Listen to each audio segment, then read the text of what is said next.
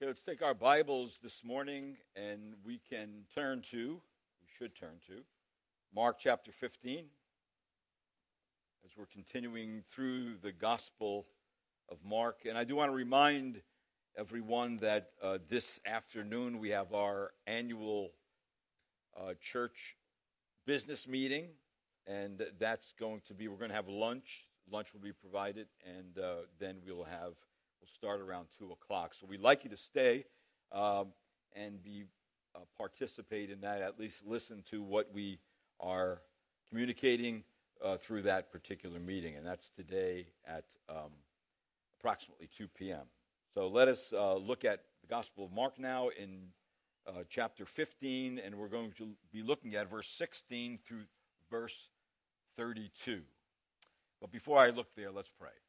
Lord, this morning, again, as we approach the Word of God, I pray, Lord, that you would just make us attentive, pull us into the narrative so we sense what is going on there. And I pray, Lord, as we consider the things that this text brings out, I pray, Lord, that you would impress upon our heart the very things that we ought to meditate upon and think about every day of our life, about what you accomplished, Lord, on behalf of sinners, because, Lord, all these things you went through because we sinned against you, and we could never make ourselves right with you.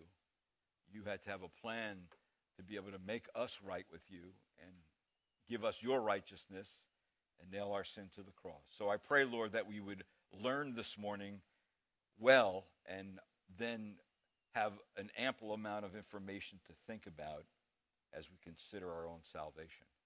And I pray this in Christ's name. Amen. Okay, so far we have been, remember, it's still Friday morning, probably now around 6 p.m., shortly after dawn, the sun has risen, a formal trial has taken place, and of course the Sanhedrin got the Roman court to have the trial, but the only problem is the Roman court found Jesus not guilty, and that caused a problem. See, Jesus is not found condemned, is not condemned by the Roman court, but he is found innocent actually by the Roman court, and instead he is offered up by some festival custom and a crowd that was persuaded by a jealous religious body who wanted Jesus dead at all costs.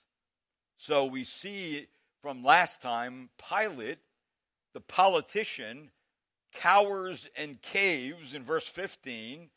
It says, wishing to satisfy the crowd, Pilate released Barabbas for them, and after having Jesus scourged, he handed him over to be crucified. So Pilate is willing, like a good politician, to satisfy the people's wishes.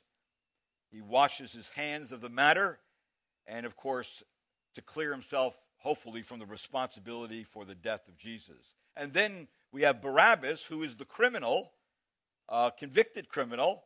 He's released. And, of course, it says in verse 15, Pilate released Barabbas, and then Jesus, the innocent, is scourged. And, of course, scourging, many people die under that even because it really rips their back to shreds right down to through the muscle, right to the bone. And, of course, they did not want to kill Jesus in that way. They wanted to keep him alive. Hopefully, Pilate was thinking, if we beat him enough, long enough, maybe the people will say, okay, that's enough. He doesn't have to be crucified. We get it, but that's not what happens, of course. Jesus, the guiltless one, is handed over, verse 15, over to be crucified. So, all the levels of people that are present, we see that spiritual blindness, madness, and folly really prevail in this day. And when the soul is dead and the heart is numb, people are capable of committing even the worst of brutal acts. And this is what we see in this section of Scripture. The suffering, the mockery, the torment of the servant king is what we see here in our text. So this morning I'm asking you to focus your mind on the things about Jesus' suffering and how the sinful mind concludes in a completely different direction than what is actually taking place, as at least from God's perspective. And so this morning I want you to look at three things about what the Lord is going through. The first thing that should come to your mind and you should ponder concerning the suffering of Jesus is that Jesus was mocked and he was smitten as a would-be king, even though he was a great king. Now, look at verse number 16. It says this: the soldiers took him away into the palace, that is the Praetorium, and they called together the whole Roman cohort. Now, of course, right here, remember, it is Friday at 6 a.m. in the morning. Jesus is now handed over to the Roman soldiers to prepare Jesus for crucifixion. It was their job to do that. And Jesus is already badly beaten. A cohort of soldiers is quite a few, actually. Maybe even up to 200 soldiers. Some say that it's even more. The soldiers now have the authority over the prisoner, and they took the liberty at that time to mock and smite Jesus, this would-be king. Now, I say it like this for this reason. The soldiers say, okay, if you're supposed to be a king, we're going to treat you like a king. All right? And so there's 6 things the soldiers did to ridicule Jesus' claim to be a king. Mark makes really a vivid description of the horrific event. The first thing is this: what does a king need? A king needs a royal robe, right? So in verse number 17, notice what it says. They dressed him up in purple. That they put a robe of purple on him, signifying, of course, mocking him as a king. And then the second thing a king needs is a crown. It says in verse 17, and after twisting a crown of thorns, they put it on him. So they put on his head this mock crown. And then in verse number 18, a king requires adoration. It says, and they began to acclaim him, "Hail, King of the Jews," all in a mocking manner, a sarcastic acknowledgement of his royal dignity. And then a fourth thing is that a king needs a staff. Now here it says they kept beating him. They kept beating his head with a reed. So Jesus is addressed as a king who is powerless to use his scepter, here recognized as a reed, so they beat him with it. And then fifthly, a king requires respect. And they disrespect him by hurling upon him the grossest kind of insult in verse 19, spitting on him. And then also in verse 19, the king requires worship. So what do? They are bowing before him and mocking Jesus with worship type of positions, because he was supposed to be this great king. Now, the tense of the verb that is used here denotes the soldiers' actions were repeated for some time. Actually, Pilate let this barbarity go on for almost 3 hours. From 6 a.m. to 9 a.m., the Apostle Peter said this of Jesus in his epistle. He says, and while being reviled, he did not revile in return. While suffering, he uttered no threats, but kept entrusting himself to the one who judges righteously. That was the attitude of Jesus through all this. So this shameful, demeaning activity was only brought to an end for the purpose of keeping Jesus alive and preparing him for the ultimate death sentence. And if you notice what the soldiers did in verse 20, after they had mocked him, they took the purple robe off him and put his own garments on him. Now, they probably did this out of respect of the Jews. Ultimately, the Romans would just strip him down completely naked, but they put his clothes back on him so that as they went through the procession, and of course, the procession went through major roads. Now, some people think that the Via Dolorosa is the place that Jesus actually walked on. That's probably not the case. The reason why is because Jerusalem has been destroyed and built and destroyed and built and destroyed and built some 6 times. So the original road that Jesus probably walked on, we don't even know what it would have been. But we do know this, that the Romans always brought the criminals through the most populated streets, and then the actual site for the crucifixion was done off a major road. They wanted people to see their power and their authority, and they also wanted people to see that if you live and respond against the Roman authorities, this is what happens to you. All right?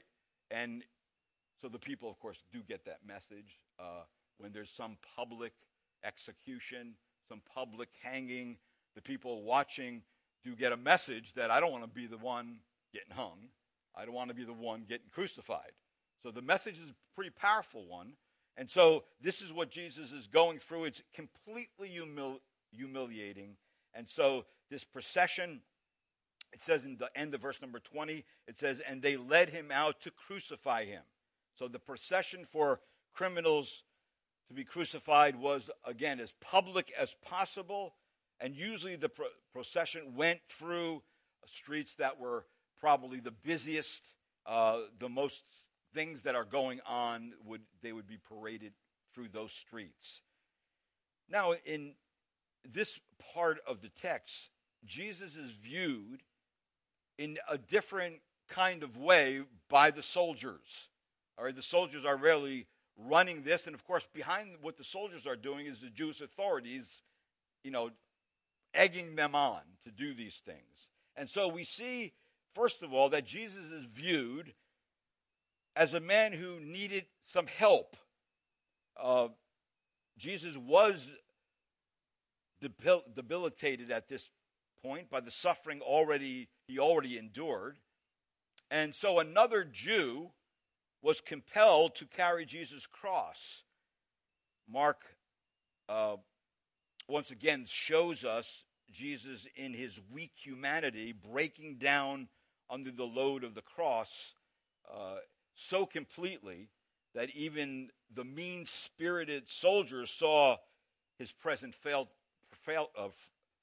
and had to do something about it. Notice in verse 21, it says, and they pressed into service a bypasser by coming from the country Simon of Cyrene. Of course, that was Africa. He was from Africa. He was probably in Jerusalem to worship. And it says the father of Alexander and Rufus to bear his cross. So they pulled this guy off the street. Usually it was probably coming out of the gate of Jerusalem, and they commandeered him to carry the cross for Jesus. And so that all that a Roman soldier actually had to do was to tap the soldier of any person they wanted to with the flat of their spear to press them into service. Everybody who was in the Roman system kind of knew this. This was made known. And so really the term came to mean to requisition someone. It was first used in a Persian royal post where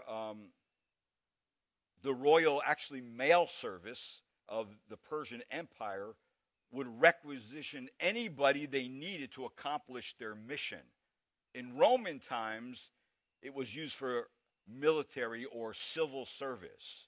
The term came to mean, as the text uses it here, to press someone into service. In other words, they didn't have a choice. All right? When the Roman soldiers came and laid their sword on your shoulder, you did not have a choice. It wasn't up for negotiation. It was you're going to do this, or you know what's going to happen? You're going to be at the end of the spear, all right, dangling on it. All right, so that's the kind of mindset that they had. It's possible that something happened to Simon picking up Jesus' cross on Golgotha, because that really dramatically changed his life. He could have believed in Jesus on that particular day, because it says here that he had sons named Rufus and Alexander. And of course, we find in Romans chapter 16, verse 13, this is what it says about a man named Rufus. Greet Rufus, a choice man in the Lord. Now, this could be the same man that was now the son of this man who was carrying Jesus' cross. We cannot know that for sure, but the possibility is pretty high that that could be the case, because Simon is mentioned again in Acts when Paul and Barnabas are sent on their mission to the Gentiles, and it mentions Simeon, which is another form of Simon called Niger, and they know that those two put together mentioned when somebody's called Niger, that means that they were probably from North Africa, because they had a swarthy skin because of the sun and the climate in that part of the world. And of course, Cyrene, and it mentions it again in Acts, is North Africa. So it's a great possibility that this man somehow was changed by this moment, became a believer. His family became a believer, and they became very influential in the church of Jesus Christ and the proclamation of the gospel. But it's hard to make that hard and fast. But it's possible. A second thing, that Jesus is viewed as an unclean man. If you notice what it says in verse number 22, then they brought him to the place Golgotha, which is translated place of the skull. Now, why is that? Because no one could be killed inside the city walls of Jerusalem, especially a condemned criminal. And so they had to take them outside the city to do the killing. Golgotha was, of course, outside the gate of Jerusalem. Even Hebrews tells us, the book of Hebrews tells us that, therefore Jesus also, that he might sanctify the people through his own blood, suffered outside the gate. So there is an indication here that Jesus was unclean to the Jew, and so therefore he could not be crucified in the city limits, but had to be taken outside the city limits to be crucified. So Jesus was taken to Golgotha, which is translated the place of the skull. Now, of course, the Greek term here may sound very familiar to you. It's the word krainon, all right, which, of course, here translated skull, but of course, it's the word cranium, all right? In other words, the actual place of the skull refers to the shape of the hill, like a cranium, the round top of the skull. So it referred to the skull-like hill outside of Jerusalem, which is now occupied by a Mohammedan cemetery, a hill that rises right above the Garden Tomb. So this is most likely the very place that Jesus Christ was crucified, and not too long ago they found the Garden Tomb right below that. So that was the place. So this Golgotha really was a place that looked like, when you look at it, a cranium, a top of a head. And so that's why they called it that, the place of the skull. Some say no, it's because of people who died there and all their bones were left there and all the skulls were left all around. And that's probably not the case. It's what the way the hill looked. So Jesus is considered an unclean man because of his being found guilty, and then, of course, taken out of the city to be killed. And then the third way Jesus is viewed is he's viewed as someone who needs drugs. In verse number 23, it says, they tried to give him wine mixed with myrrh, but he did not take it. See, at Golgotha, Jesus was offered a narcotic. Myrrh was added to wine to give a stupefying effect. Drugged wine was given for several reasons. The first was, of course, the terrible pain suffered by such a death as crucifixion. And secondly, it subdued the criminal to make it easier on the soldiers to nail that person to the cross. However, Jesus did not take it, it says in verse number 23. He wanted to remain perfectly clear-headed and sober in order to take the full brunt of suffering so none of his senses could be dulled. A next way that Jesus is viewed is he is viewed as a man hopelessly condemned.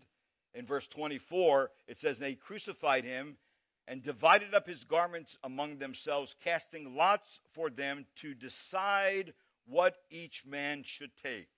See, once they started casting lots for the clothes, it is thought the person who's dead doesn't need their clothes anymore. So the soldiers, it was customary for the soldiers to cast lots to see what parts of the clothing they get. Usually there was 4 lots, 3 were blank, 1 was marked with who would get the garment, because the garment usually taken to the cross was one piece, so you couldn't cut it up, so it had to be given to at least one of them. And so, but remember, this was also fulfilled prophecy. It tells us in Psalm 22, verse 18, they divided my garments among them, for my clothing they cast lots. Psalm tells us that. Matter of fact, this whole section can be verified by the book of Psalms, that all these things were prophetic. They had to happen according to what the scriptures told us. And then in verse number 24, it says to us that, and they crucified him. That's the first part of the verse. This is the reason why this was all happening. And according to church history, Jesus was crucified on a T-shaped cross. It really had no top piece at all like our present crosses would have. Jesus was lifted up no more than 36 inches off the ground, so he was very close to the ground. And the great nails that were driven through his hands and feet were done usually while the cross was on the ground and then lifted up into position. And of course, Luke tells us, because some people believe that Jesus' feet were not actually pierced, but there's a problem with that. And the problem is that there's too many scriptures that say his feet were pierced. In fact, Luke 24:39 says, see my hands and my feet. All right. And then, of course, in Psalm 22:16, it says, for dogs have surrounded me, a band of evildoers have encompassed me. They pierced my hands and my feet. So according to Scripture, Jesus' hands and feet were pierced through with these great nails. So crucifixion is a very horrible way to die. It was agonizing. It was humiliating. It was exhausting, because it was designed to be a slow and painful death. Some say that one could linger on the cross for 4 days before they succumb to death. 4 days. That did not happen with Jesus. Matter of fact, Jesus died before the soldiers came around to break the legs of the people so they would die immediately. And we'll look at that some time later. Yet, we do know this, and I don't want you to get this impression, because we see the greatest agony Jesus suffers is not physical. It was rather the agony of soul as he bore the guilt of the world's sin. That is what really made the cross a horrible place to be. Now, the only thing is that we don't exactly know the depth of the suffering that Jesus went through at that particular time. The scriptures does not go into great detail about what he suffered and what he did when he suffered the spiritual part of his death for the guilt of the world's sin. But nonetheless, Jesus is also viewed as a guilty man. In verse number 25, it says it was the third hour when they crucified him. Now, the third hour would be 9 o'clock in the morning. So Jesus was on the cross at 9 in the morning. And that's what they wanted. They wanted to get it done early. Jesus is hanging there at that particular time. And then right up until noontime, which would have been the 6th hour, something changed in nature, which I'll look at next time. But the superscription that was actually displayed through the procession and held up by sometimes one of the soldiers, or again another citizen that they would commandeer, and it would list on it in big letters why this person was being crucified, what their crime was, why they were guilty. And of course, in verse 26, the superscription publicly displayed the charge for which the person was guilty, and it says this: the inscription of the charge against him read, "The King of the Jews." That's why he's guilty. Doesn't seem like a legitimate charge, does it? But for the Jews, it was a legitimate charge because Jesus claimed something they think was not true. And so they believed that he deserved this. So as Jesus was raised on the cross, the Jews noticed this superscription which Pilate had caused to be placed above him, and they insisted that he modify it. But Pilate refused to modify it. In fact, let's take our Bibles and look over to John chapter 19. John chapter 19, verse 22. And I want you to notice John recording the same incident, the same thing, and he lists and includes other things. In John chapter 19, verse number 19, it said, Pilate also wrote an inscription and put it on the cross. It was written, Jesus the Nazarene, the King of the Jews. Therefore, many of the Jews read this inscription, for the place where Jesus was crucified was near the city, and it was written in Hebrew, Latin, and in Greek. So the chief priests of the Jews were saying to Pilate, do not write the King of the Jews, but that he said, I am the King of the Jews. And it says in verse 22, Pilate answered, what I have written, I have written. So even though this superscription was used in a mocking way, it was Pilate's way of revenge against the Jews. In other words, if you want Jesus this badly, you will have to have him as your king. Now, of course, what is ironic is that what is written is true. Jesus is the great king, even though it was used in a mocking way. So that is what we see of the Lord Jesus Christ, that not only was Jesus was mocked and smitten as a would-be king, even though he was a great king, and Jesus was also led to the slaughter as a defenseless and helpless lamb, even though he was the great Lamb of God. A third thing about the Lord Jesus Christ is that Jesus was crucified to save others, not himself, even though he was the Son of God and a great king. So I want you to notice in verse 27, the great king was crucified with sinners. In verse 27, they crucified two robbers with him, one on the right and one on his left. Now, these convicted robbers were directly connected to Jesus because they were sinners. They were not merely petty thieves.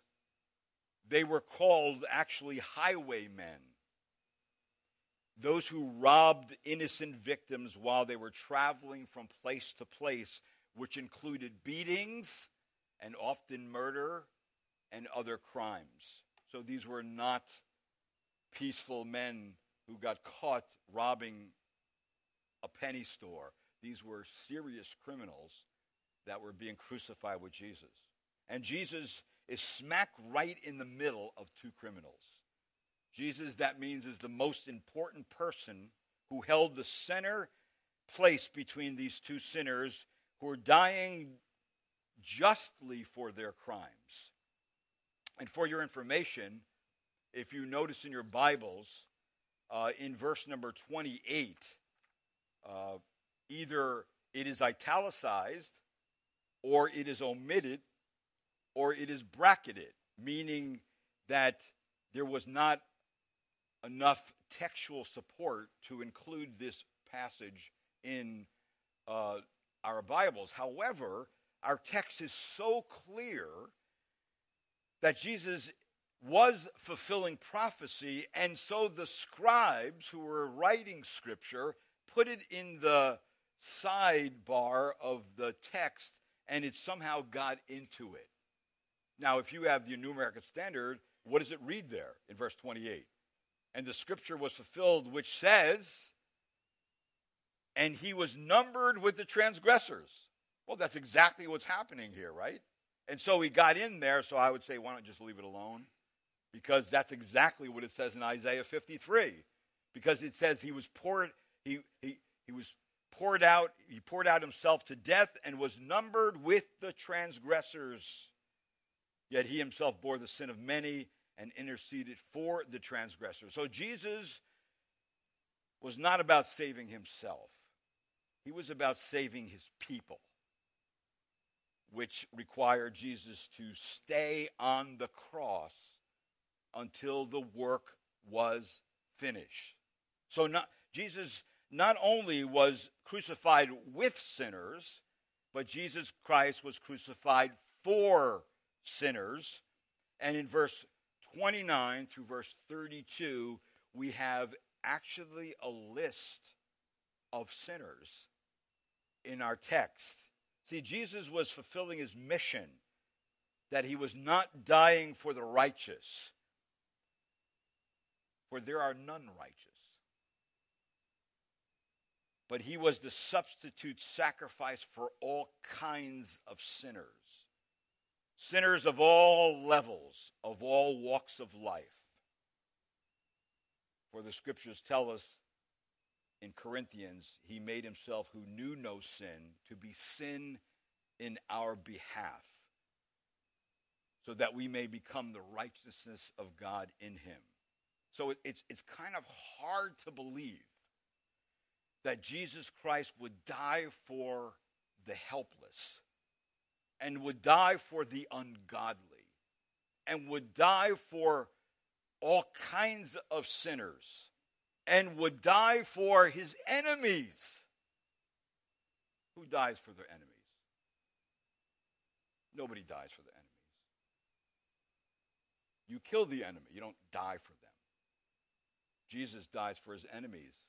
In fact, Scripture is pretty clear about this. In Romans chapter 5, the passage of Scripture we often would quote in witnessing to somebody or evangelizing somewhere. It says in Romans 5, verse number 6, for while we were still helpless, at the right time Christ died for the ungodly. For one will hardly die for a righteous man, perhaps for a good man someone would dare to die. But God demonstrates his own love toward us in that while we were yet sinners, Christ died for us. Much more then, having now been justified by his blood, we shall be saved from the wrath of God through him. For if while we were enemies, we were reconciled to God through the death of his Son, much more, having been reconciled, shall we be saved by his life. See, Jesus Christ came to die for sinful humanity. So 3 groups of sinners are highlighted. Sinners who stabbed Jesus repeatedly with their cowardly, degrading, and insulting tongues. Here's the first group in verse 29 and 30. And this group repeatedly derided him. This first group is really the Jews from the city. Notice what it says. Those passing by, verse number 29, were hurling abuse at him, wagging their heads and saying, "Ha! You who are going to destroy the temple and rebuild it in 3 days, save yourself, and come down from the cross." So see, this first group were most likely Jews from the city and those visiting because of the Passover holidays, who were just passing by, trying to get a closer look at what was going on, and they derided Jesus with the same charges of the false witnesses in chapter 14 of Mark. Now, this again was prophesied in Psalm 22, where it says, "All who see me sneer at me. They separate the lip, they wag the head, saying, 'Commit yourself to the Lord.'" So again, everything being done according to what was written in the book of Psalm. And of course, they completely misread the real intent of Jesus' words, because he was actually talking about the temple of his body that will be torn down in death and rebuilt in resurrection. They totally missed it. So this group was actually challenging Jesus' power. They were saying, if you have the power then to destroy the temple and raise it up in 3 days, then you can save yourself. Come on. If you don't come down, you have no power. Your power's a sham. That's group one. Group number 2, verse 31 and 32. This group also repeatedly mocked Jesus. Who was this group? This is the group that's been with Jesus from day one. This is, look what it says in verse number 31. "In the same way, the chief priests also, along with the scribes, were mocking him among themselves and saying, 'He saved others. He cannot save himself. Let this Christ, the King of Israel, now come down from the cross so that we may see and believe.'" Hey guys, it's a little late. It's a little late. The second group is the chief priests and scribes of the religious establishment. And what they're actually doing in this statement is challenging Jesus' whole ministry from day one to the cross. They're challenging everything he ever did. All right? Kind of saying this: if you saved others, then you can save yourselves. Show us a sign by coming down from the cross. Come on, you big talking king. You must be false because you cannot save yourself. So that means all your miracles are spurious. See, you are no Messiah. You are no king. Just show us a sign by coming down from the cross. And then it says, so that we may see and believe. Well, you know what they do here is not far off from what we all do. Give me some proof. Give me some proof that this is true, and I'll believe. Right? But Jesus says if you want proof, first you have to believe. You have to believe that I am and a rewarder of those who diligently seek me. See, faith comes first before we see things. Matter of fact, you can stack up all the proof in the world that Jesus did all these things to people, and they can still walk away, and many people do, and not believe. Because they have to be regenerated. They have to be made new. God has to convict them of their sin, of righteousness, of judgment, and he has to open up their eyes to see so they can be born again into the kingdom of God. In fact, the Apostle Paul exposed the character of the Jews by writing this in 1 Corinthians, the first chapter. Indeed, the Jews asked for a sign, right? And the Jews we preach Christ crucified, to the Jews a stumbling block. See, Christ crucified will always be a stumbling block. It is still a stumbling block to the Jews today. It is still that. Why? Because they cannot believe that a Messiah, a king, should be crucified. That doesn't show that that person is a king or that they have any kind of power. It shows that they are weak and useless and they're a sham. And that's exactly what they're saying here, that Jesus is a big sham. But if you come down to the cross, maybe we'll believe. They're not going to believe anything. It's too late for them. And then there's group 3. And group 3 is kind of surprising. Group 3 repeatedly reviles Jesus. And notice what it says in verse 32. It says, those who were crucified with him were also insulting him. That means the two thieves on his right and his left were insulting him.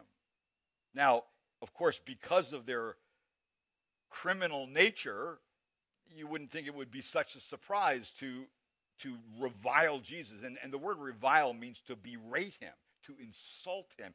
Actually, that's what it says in our text. Those who were crucified with him were also insulting him. So the robbers, being crucified with Jesus, both first joined in reviling with everyone else. They just jumped on the bandwagon and said, well, we might as well do it too. Until one came to see who Jesus really was. And it's recorded not in Mark, but I want you to turn to Luke chapter 23 and notice in verse number 39 through verse 43.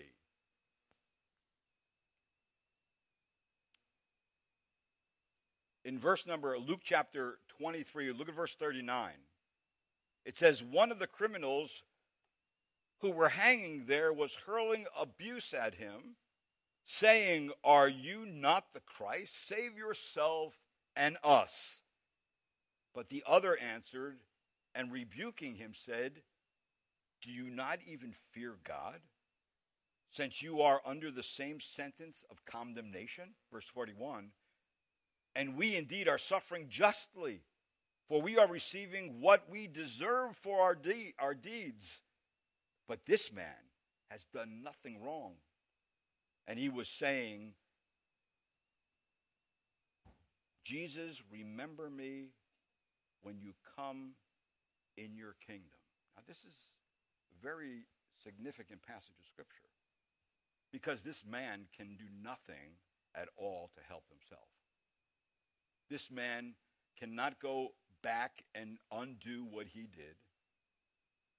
This man is hanging on the cross as a genuinely condemned criminal who has had all the proof to put him there on the cross, and he admits it. And he sees something in Jesus, probably following the storyline through Jerusalem all this time, and he sees something in Jesus that is innocent. And he sees Jesus as a king hanging on that cross. And he sees Jesus as the only solution he has to his problem. And this is the only thing he asks him. Jesus, remember me when you come to your kingdom.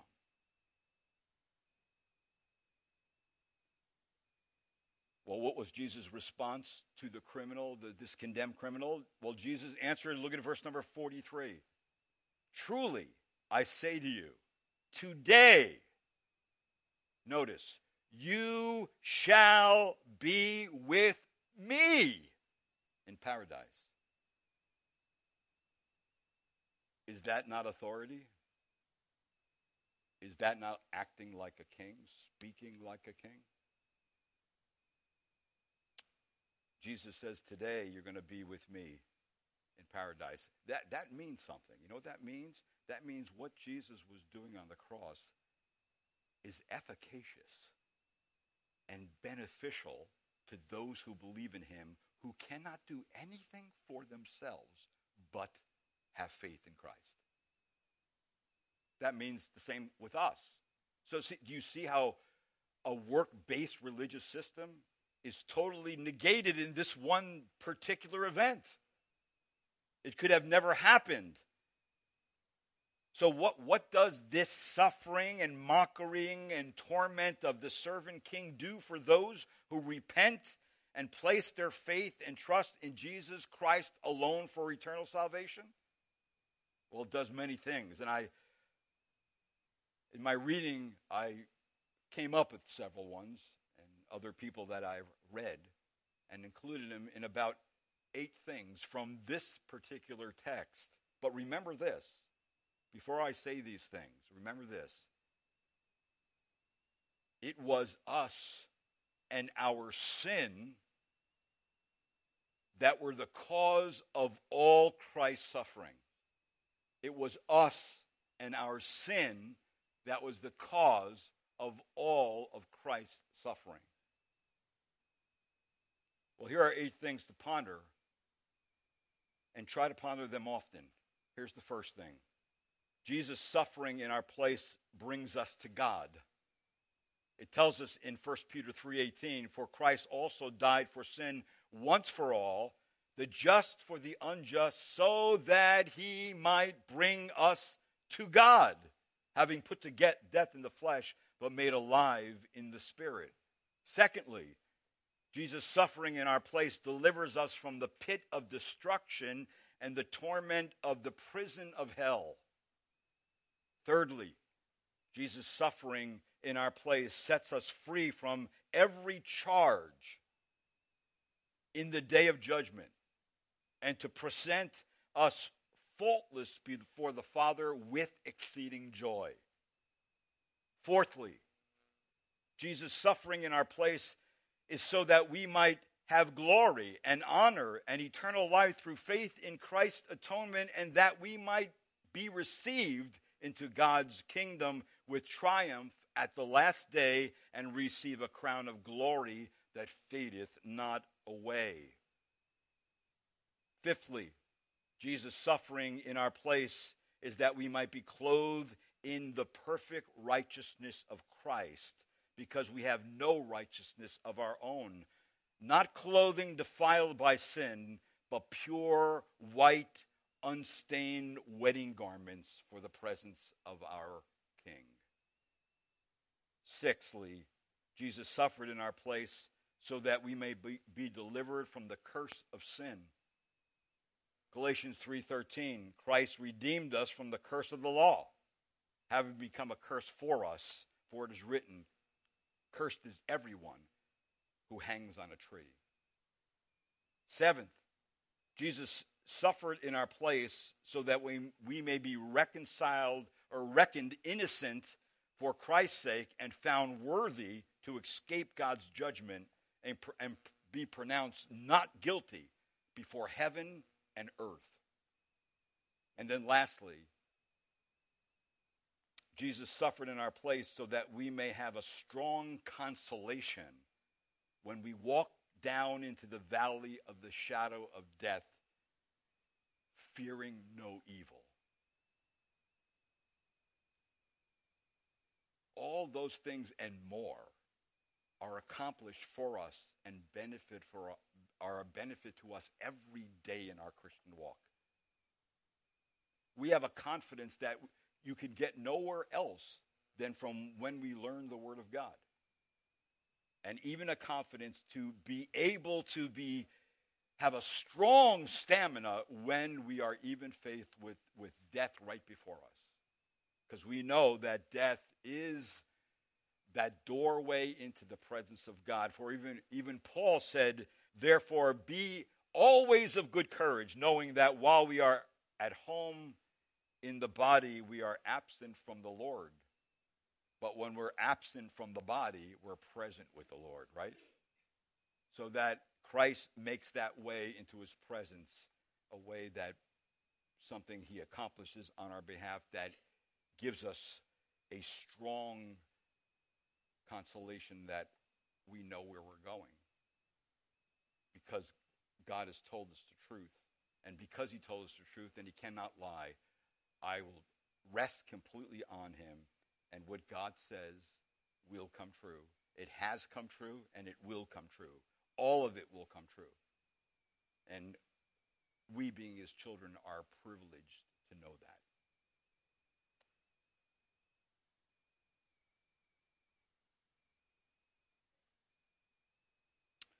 Let's try to keep these things in mind.